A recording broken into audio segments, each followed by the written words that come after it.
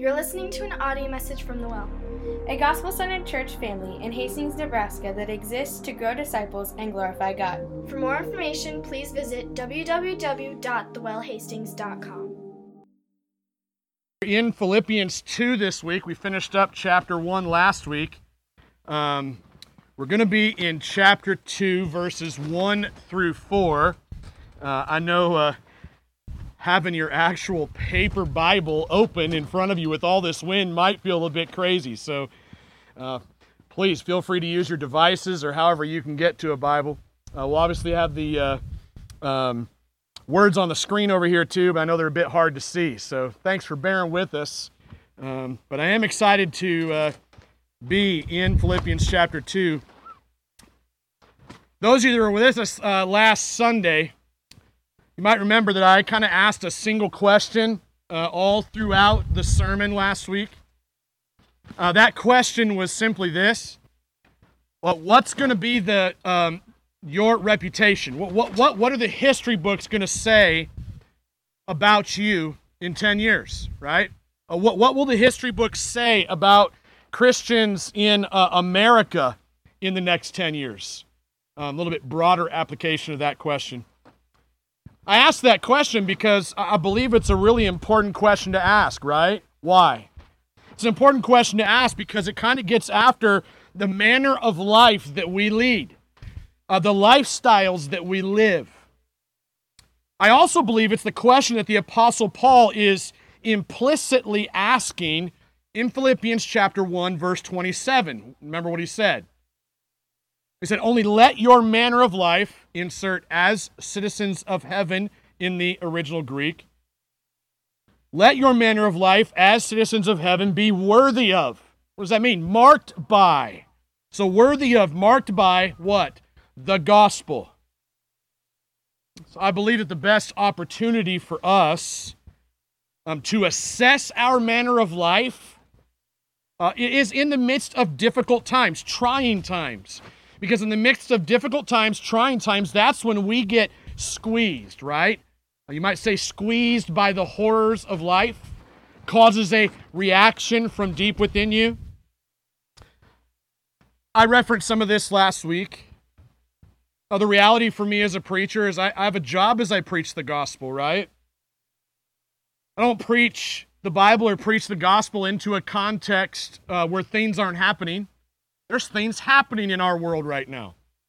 Big things that we all feel passionate about. And honestly, we're living in unprecedented times, right? So 2020 is a presidential election year. We just had a worldwide pandemic sweep through our nation. Lives have been brutally taken in front of our eyes on TV. Protests, riots filled the streets of many cities across our nation. Businesses have been crushed. Racial tensions are super thick right now, so thick that you can cut it with a knife. I believe that these events are marking us. So catch that. I believe what's happening right now in our nation, in our lives, in this season, marking us emotionally, marking us relationally, marking us spiritually. It's marking the makeup of the society that we live in. It's making change. As I listened to other people over the past week, I heard things. I don't know how many of you heard things as you listened. As I listened, I heard deep emotions being expressed by people over the events of the last 5 months, especially over the last 2 weeks. Some pretty passionate emotions and opinions. Some people are somewhat oblivious. Others, very angry. Some people are sad. Other people are frightened. Some people are confused. Other people are deeply wounded and hurt. Some people are skeptical. Other people are just ready to fight, right? The reality is this, traumatic experiences leave their marks on us for better or for worse. So when I think about this, 37 years ago, that's 37 years ago. It seems like a long time to me. I woke up to learn that my dad had left our family. That marked me. It marked me in ways that I still wrestle with today. 20 years ago, I was riding my motorcycle. I pulled out in front of it, was going 50 miles an hour. You can imagine that marked me, right? Marked my body for sure. Marked me spiritually, marked me relationally, marked me emotionally. I imagine if you faced any kind of trauma, if you're here and you're human, then you've probably faced trauma. You've probably faced difficult things, hardship in your life. And in that case, you know what I'm talking about. In terms of being marked by those experiences. Something happens, and you immediately go back to that moment where you felt that. And oftentimes our emotions can control us in those moments, right? We all know what that's like.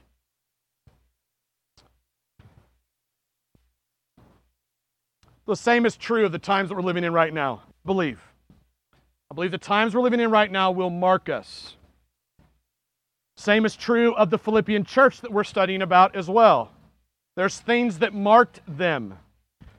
Their beloved pastor, right? The Apostle Paul. Where's he at? He had planted the Philippian church 12 years ago. He's now locked up in jail for preaching the gospel because the people who should have been his friends decided to turn on him. Don't forget the Roman culture that the Philippian church was planted in. The Roman culture within the city of Philippi is largely what scholars call Hellenistic. That's a big word that most of us aren't going to remember and doesn't matter much anyways. But the idea behind Hellenism is this idea that the citizens within Philippi would have enjoyed a certain kind of a quote-unquote freedom of religion so long as your religion doesn't step on my toes. Similar to what we may experience in portions of our culture here. So Christians in Philippi, similar to us today, did not occupy the center of influence in their culture. That's something that's hard for us in America, that we don't occupy that center of influence and power like we once did. They didn't in Philippi. To be a Christian in Philippi would be to be an outcast or a weirdo, somebody who was an overlooked member of society. And Paul knows the trauma and the difficulty that the Philippians are experiencing at that moment has power. And it has power to shape their hearts, to mark them in ways that are either contrary to the gospel on one hand or worthy of the gospel on the other. So his concern is that there are already these tiny little shreds of evidence in the Philippian church, that they're being marked in ways that are actually contrary to the gospel. So what are those ways? What are those tiny shreds of evidence that were beginning to mark the Philippian church that were contrary to the message of the gospel? What is Paul's main concerns for the Philippian church? A short treetop survey of this letter.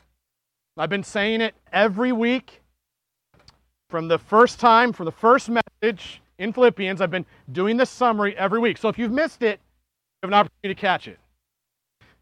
A short treetop survey of the letter of Philippians reveals that Paul is concerned with some major issues. Those issues are self-centeredness, pride, complaining, arguing, disagreements, and division. I just want you to stop. Think about the amount of time you spent just looking at social media this week. Wouldn't it be easy to agree that our social media feeds are blowing up with these things? Right? Self-centeredness, pride, complaining, arguing, disagreements, and division. The proof of that is Philippians chapter 2, verses 3 through 4 and 14 through 15, chapter 4 and 2 through 3. And the only reason I mention that is so that you know that it is there. If you go and you look at it, you test it out. Don't just take my word for it, right? But go look. Find it for yourself. Let God speak to you through that. So those are the issues the Apostle Paul is trying to address. all throughout his letter. Paul knows those issues are there. Paul knows that the Philippian church is becoming marked by these behaviors. Yet he does not lose heart. Why? He doesn't lose heart because he's convinced that the heart is the heart of the issue. And he knows that the only vaccination for the sin infection that he sees in the culture of the Philippian church is the centrality of the crucified, risen, and returning Christ. It's the only answer. It's the only pill. It's the only thing that's going to make things better. Paul firmly believes that the Philippian church needs to do three things. Can you track in chapter 2 and chapter 4 those 6 things that I listed? He gives a pill for each of those. A pill for 2 each time. The first pill is to put on the mind of Christ. The second pill is to work out your own salvation in Christ, which means get your eyes off Jesus' walk. Kind of like if you raise kids, you know what it's like when you're trying to disciple a kid, right? And you're trying to teach that kid how to walk right, and they're always like, but my brother did. No. Deal with yourself. That's what Paul's saying there. Okay? So, put on the mind of Christ. Focus on working out your own salvation in Christ. And finally, number 3, stand firm in the joy of Christ. And I can give you the proof text. It's there. We're going to continue to walk through it every week until we're done with the book. So Paul knows. He knows that the only remedy for the brokenness and the trauma that we experience in this life, the only answer is what? Christ. Jesus is the only answer.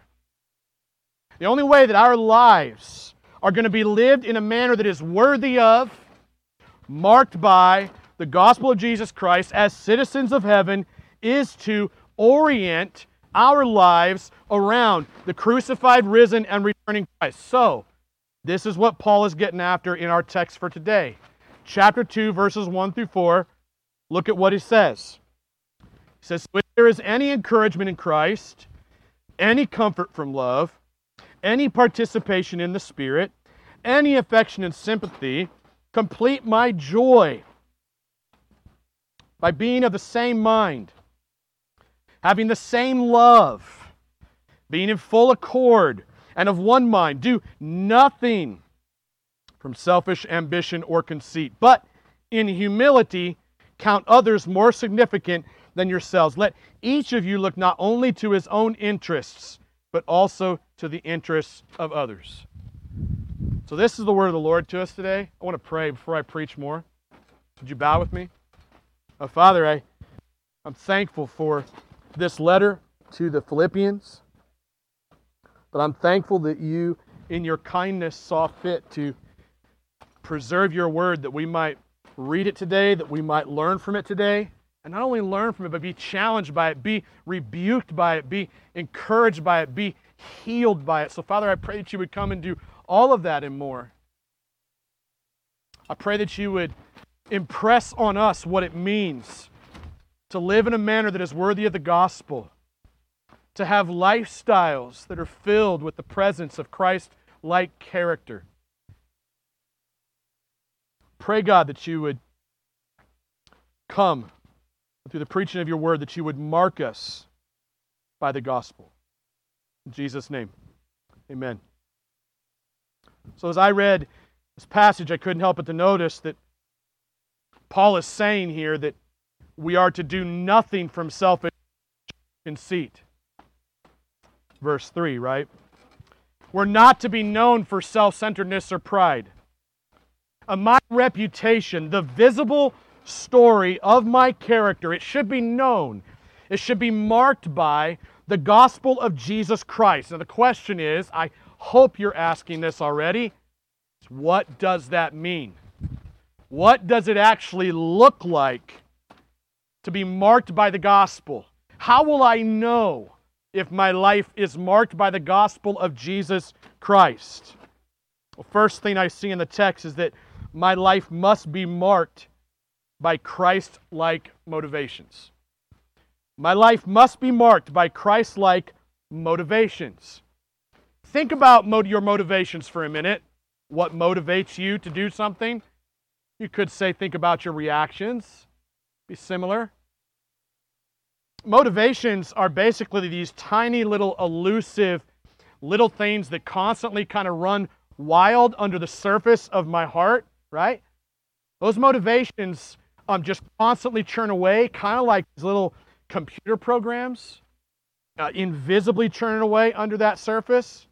Now here's the thing. If you own a computer, you know what this is like. It's easy to notice when that computer program begins to run poorly, right? How do you know? You know because the computer itself slows down. And it produces inefficiently and ineffectively, right? Start getting all these weird little pop-ups on you.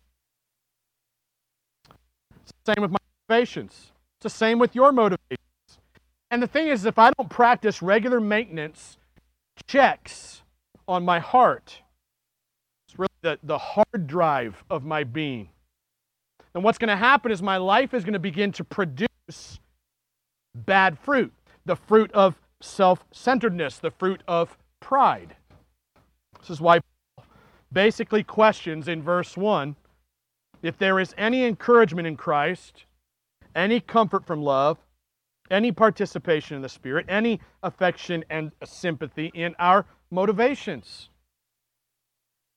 See, self-centeredness and pride show up in life in a myriad of different ways, right? Think about your life.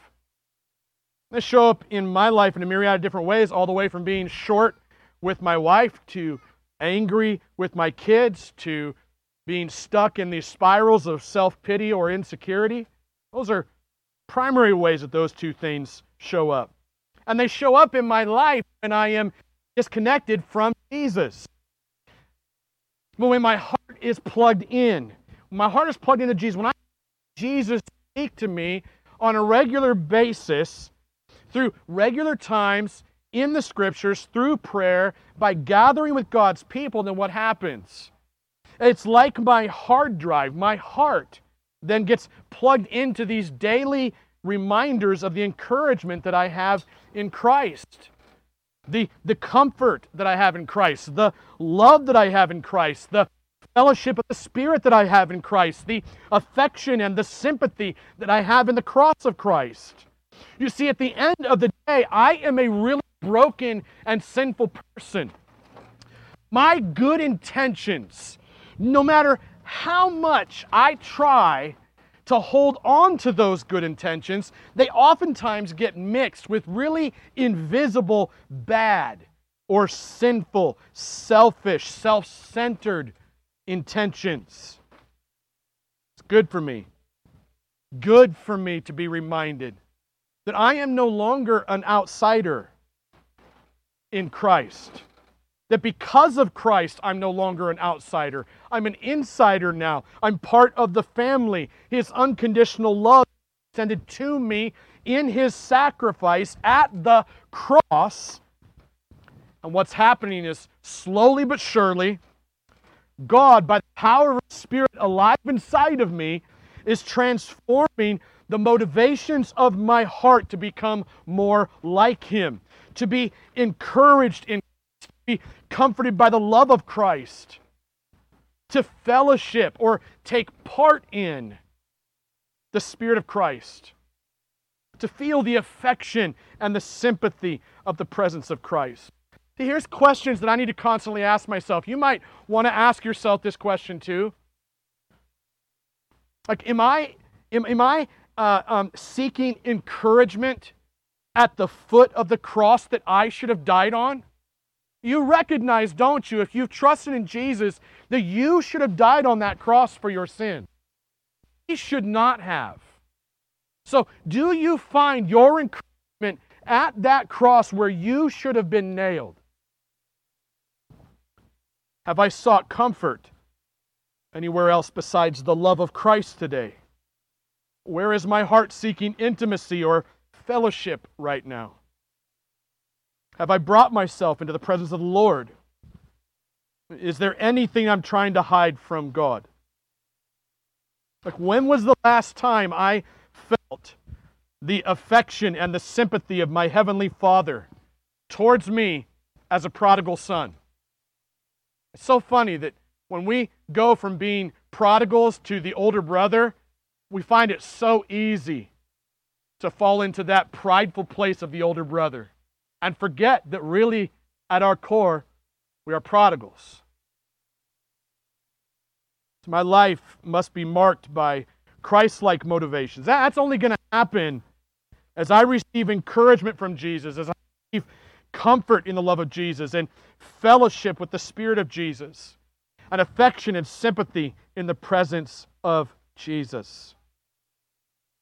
Now, the second thing that we see in our text is that my life must be marked by Christ-like unity. Right? Christ-like unity.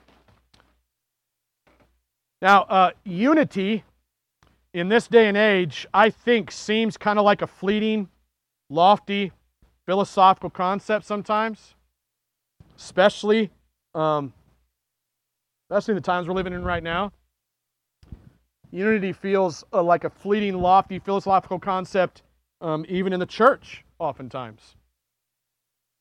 The events of the last 5 months, especially the events of the last 2 weeks, have shown us just how hard it is to hold on to unity. So, track with me here.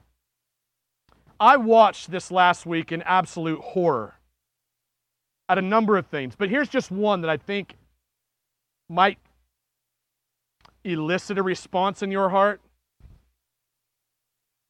So I take a risk by mentioning it. But I take risks when I preach. Why? Because I care for you and your heart. So I watched in horror this last week as brothers and sisters in Christ, people who are believers, pastors even, people that I love dearly, they fought it out. They fought it out hard on social media. In reaction to, I use that word intentionally, in reaction to our president's photo op in front of a church building with a Bible in his hand. You probably feel uncomfortable. It's fine. I'll give you my opinion on it. The division over this one single issue was massive. The division over what you should feel and what you should believe on this one episode was unstinking believable. People professing to be Christians unfriending each other on Facebook, calling each other derogatory names publicly on that one single event. Churches and families have been known to divide over issues that are smaller than this. We know this. We've watched it. We've experienced it. We've experienced the division and brokenness in our own families over things much smaller than that, haven't we? Oftentimes, our families are only a representation of the culture we live in. And sadly, the church is oftentimes only a representation of the culture around us, rather than being a fresh light. The pressures of the world's value systems will always seek to pull us away from the love of Christ. Always. This is why Paul instructs the Philippians to do this. Complete my joy, he says in verse 2. Complete my joy by being of the same mind, having the same love, being in full accord and of one mind. What Paul is advocating for here is a Christ-like unity. Christ-like unity produces joy. All right? It's single-minded. It's based on the love of Christ. And I say this often. I say that Christ-like unity does not enforce uniformity, but it invites celebration of diversity. Christ-like unity doesn't seek to silence the opposition. It seeks to listen. I'll say it again. Christ-like unity doesn't seek to silence the opposition. It seeks to listen and earn the right to speak truth.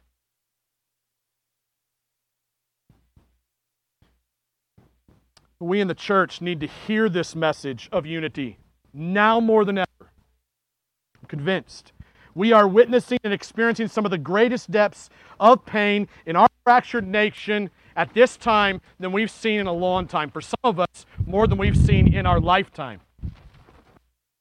Listen to me. What the world needs right now is not a church that argues over fine points of theology or fine points of political policy or fine points of social ideology. We don't need a church that does that. That church has existed for long enough. And look at us. The world does not need right now is not a church that weaponizes our versions of truth on secondary matters of importance, things that are secondary to the gospel. Here's what the world, I think, needs right now according to this passage, according to what I see in my study of Scriptures. The world needs right now is a church that has found her hope in the risen Christ alone and is able to maintain a kind of a presence in this broken world. Number one, listens without judgment. Number two, comforts without condemnation. Number three, comes alongside casualties and prisoners of spiritual warfare with compassion and love. That's what the world needs right now. This is the love of Christ that unites brokenhearted sinners at the foot of the cross to welcome the unlovely, to help the downtrodden, to relieve the burdens of the oppressed, to bring peace to the animosity, to bring healing and wholeness to the broken.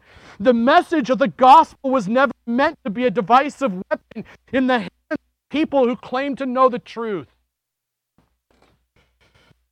We must continue to ask ourselves whether or not our lives are marked by Christ-like unity that is characterized by the joy and the love and the peace of Christ. The thing that I see in the text is that my life must be marked by Christ-like humility. My life must be marked by Christ-like humility. Now, this is why Paul says in verse 3, do nothing from selfish ambition or conceit, but in humility count others more significant than yourselves. So here's the way this breaks down quickly. Selfish ambition is self-centeredness. It's self-centeredness that is concerned only with self first. Only with my thoughts first, my feelings first, my opinions first. All of this organized in a way that then gives me a leg up or a sense of superiority as I lend a quote-unquote helping hand. So that's self-centeredness. Conceit is simply pride. It's pride that is enamored with or flattered with self. The echo chamber in my head that runs unchecked. The self-congratulation that happens when I loudly or even quietly give them the truth, right? Conceit is concerned with the expression of self at the cost of another's well-being. It's a desire to win the fight, to be right, to exercise my right at the expense of someone else's good. In this prison cell that I've just described, other people, they're just expendable enemies to be conquered in the conquest for my personal gain. So here's the thing. Conceit, at the end of the day, is the deadly enemy of compassion and humility. Okay? Conceit. It's the deadly enemy of compassion and humility. If you struggle with compassion, if you struggle with humility, if you struggle to love your enemy, here's what you're really struggling with. You're struggling with something called conceit. You're only worried about yourself. See, humility, on the other hand, humility is concerned with being enamored by, flattered with others more than self. Paul, if you look at this text, Paul does not dictate or define who makes the cut to fit into the category of who the others are. But here's the thing. If Paul is mimicking Jesus, and we're to mimic Paul and Jesus, then a reading of any of the four Gospels, Matthew, Mark, Luke, or John, along with plenty of other scripture, a reading of those Gospels would paint a picture of who the others are, okay? The others are outcasts. The others are downtrodden. They're ostracized. They're abused. They're used. They're exploited. They're forgotten. They're poor. They're marginalized. They're unclean. They're second rate. They're lower class. They're enemies. The bottom line here is that the calling to exhibit Christ-like humility is simply a calling to be concerned with or enamored by or flattered by others more than self. Post from one of my friends on Facebook this week was convicting and convincing. I think what he says serves to underscore the point here. Here's what he said. He says, I know that some of you in the Reformed Christian circles are going to give me a hard time, say that I'm compromising, but whatever. Why is it so hard to come alongside the hurting and lament with them? Why do some of us feel the need to have to provide some kind of a conditional love instead of unconditional love? It says, you can hold on to your beliefs and still have a tender heart. That's an interesting statement. You can still hold on to your beliefs and have a tender heart. He says, just stop for a moment. Try to do the following. Listen, lament, learn, love. Let me say it again. This is important. Listen, lament, learn, love. Here's what he says. It costs you nothing to do this. It costs you nothing. You don't have to change your views. His final sentence is this. This is important. He says, actually, the only thing that this may cost you is your pride. That's true. It costs me my pride to listen when I really just want to tell you how wrong you are. It's really hard for me to lament when I really just want to point out that I think you got yourself into this. It's really hard for me to learn when I just really am pretty sure I have all the right answers and you got the wrong ones. It's really hard for me to love when I position myself there.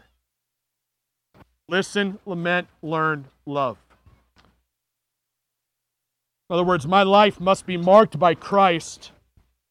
It must be marked by Christ-like humility instead of selfish ambition, which is self-centeredness, conceit, which is pride. I've got to ask myself, is my life marked by Christ-like humility? Finally, number fourth thing that I see in this text is that my life must be marked by Christ-like servanthood. My life must be marked by Christ-like servanthood. Verse 4, Apostle Paul says, let each of you look not only to his own interests, but also to the interests of others. Now, there's a play on words for you. I think it's kind of interesting to think about the interests of others. What do they like? What do they value? What do they need? What do they want? What kind of trauma have they experienced? What wounds do they have? What do they fear? What makes them uncomfortable? What do they believe? What are they actually trying to say? That would be a great question for a lot of us to ask. What are they actually trying to say? Rather than placing words in people's mouths that were never there in the first place. Or, second to that would be inserting intentions. No, you didn't mean this. You actually meant this. Oh, so you're the Holy Spirit now. Okay, I get it. Yeah, that's good. count me out of the conversation at that point, right? So it'd be good if we would ask that question. Hey, what were you actually trying to say when you said that?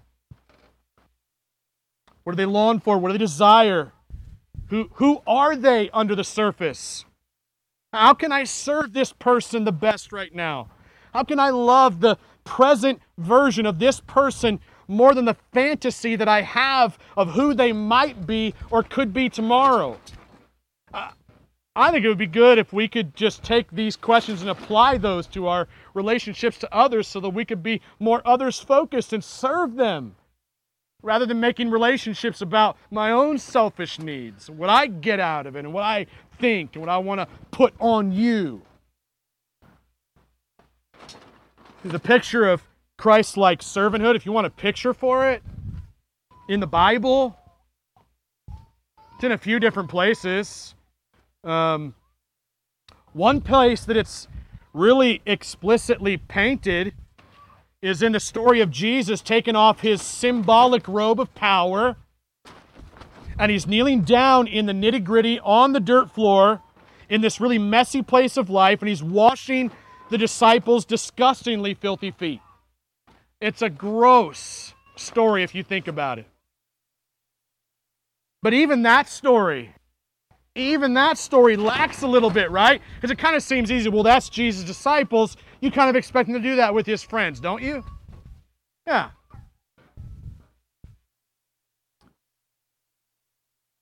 The story of Jesus healing his enemy's ear in the Garden of Gethsemane after Peter cuts it off because the man was trying to arrest Jesus. That's a pretty extraordinary picture, right? I mean, put it in our terms, here's what happens. Jesus praying in the garden. All these bad guys who should have been good guys come to arrest him for no reason. Jesus' buddy, Peter, basically his lieutenant in control, pulls out his concealed carry weapon, blows the ear off the guys who are trying to arrest Jesus for no good reason. And Jesus says, put your gun away. It's not my way. My way is a way of love. Reaches down, picks up that ear, heals that dude's ear, and then allows him to arrest him. That's a crazy picture of servanthood. I think that we would do well. We would do well to learn from. So, if I'm going to keep the crucified, risen, returning Christ at the center of my manner of life as a citizen of heaven, then my life has got to be marked by Christ-like servanthood. What does that mean? It means I'm going to look not only to my own interests, but also the interests of others, especially the interests of my enemies. Why? I said this last week. Your enemies, the Republican on that side of the aisle, or the Democrat on that side of the aisle, or the person who believes in racial reconciliation on this side, or the person that thinks that doesn't exist, your enemies, whoever it is for you, they might become family tomorrow by the grace of God through the shed blood of Jesus and the broken body of Jesus at the cross. So you might keep that in mind as you think about serving others that you have differences with. Conclusion is what we've learned today. We've learned that if we're going to live our lives as citizens of heaven in a manner that is worthy of the gospel, then our lives have got to be marked by Christ-like motivations, Christ-like unity, Christ-like humility, Christ-like servanthood. Why does this matter?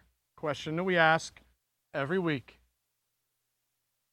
How does this passage help? How do these principles help us? Well, what's the big deal with these? I would think that all throughout preaching today, you would have felt the weight of why this is important. But I want to give you one last reason why I think this matters so much. This Christ-like reputation, the one that we've been talking about, this Christ-like reputation is the kind of reputation that I believe the Lord desires of anyone who claims to know Jesus. Why? Because it's the kind of reputation that is produced by people who carry their crosses like their Savior did. If I were to accuse the American church of something, I would accuse the American church of this. Another word would be indict. If I were to indict the American church, I would indict the American church with making disciples who look more like spectators instead of cross carriers. Because Jesus is very clear.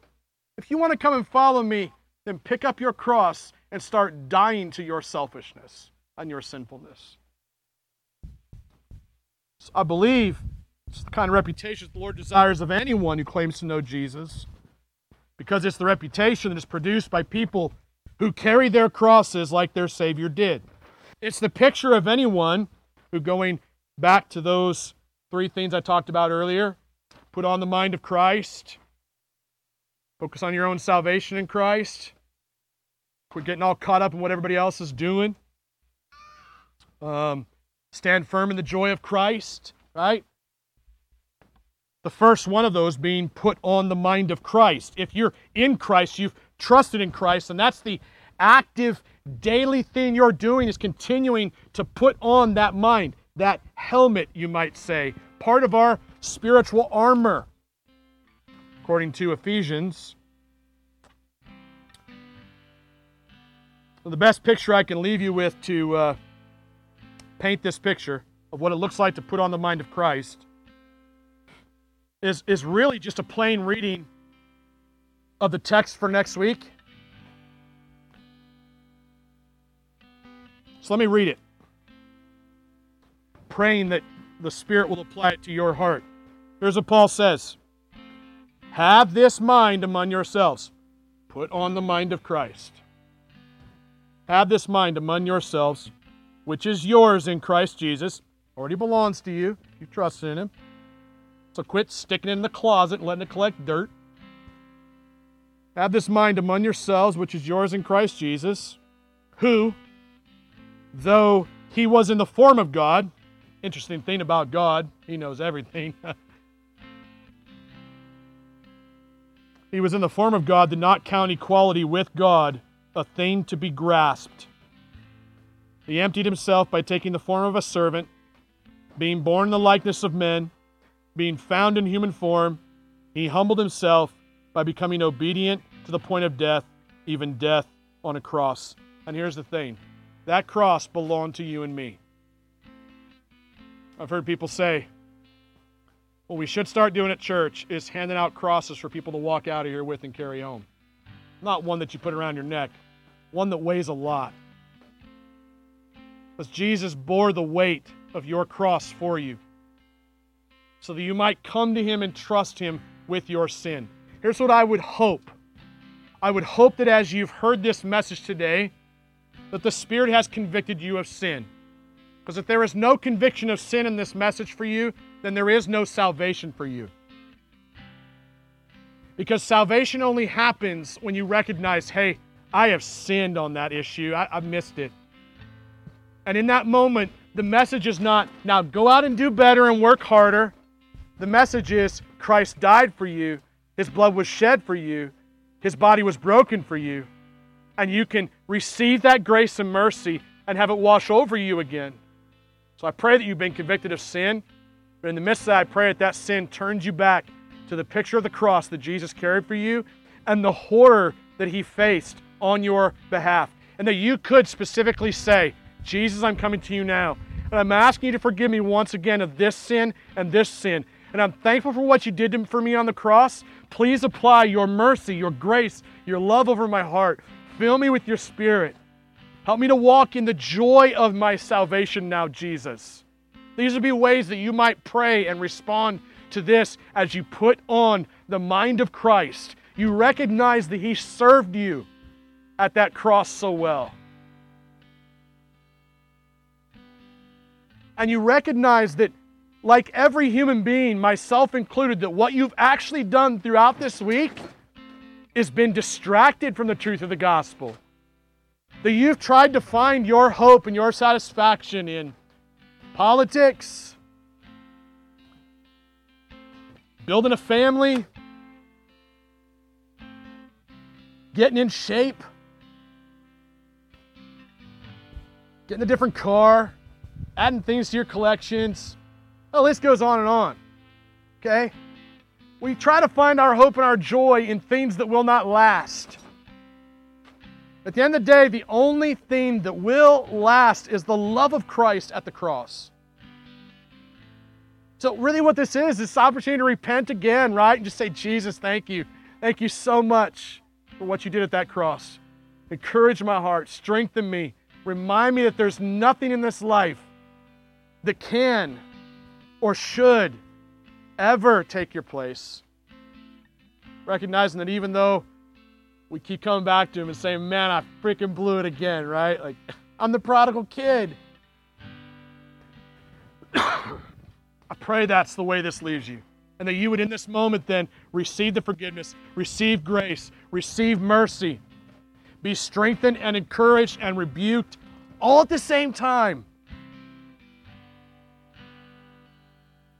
And that as you do that, you would receive communion. That the reception of communion is the reminder that blood shed, that body broken, that cross carried for you, so that when you walk out of here, you can be encouraged to carry that cross too. Amen? I want to pray. Father, thank you so much for the message of the gospel.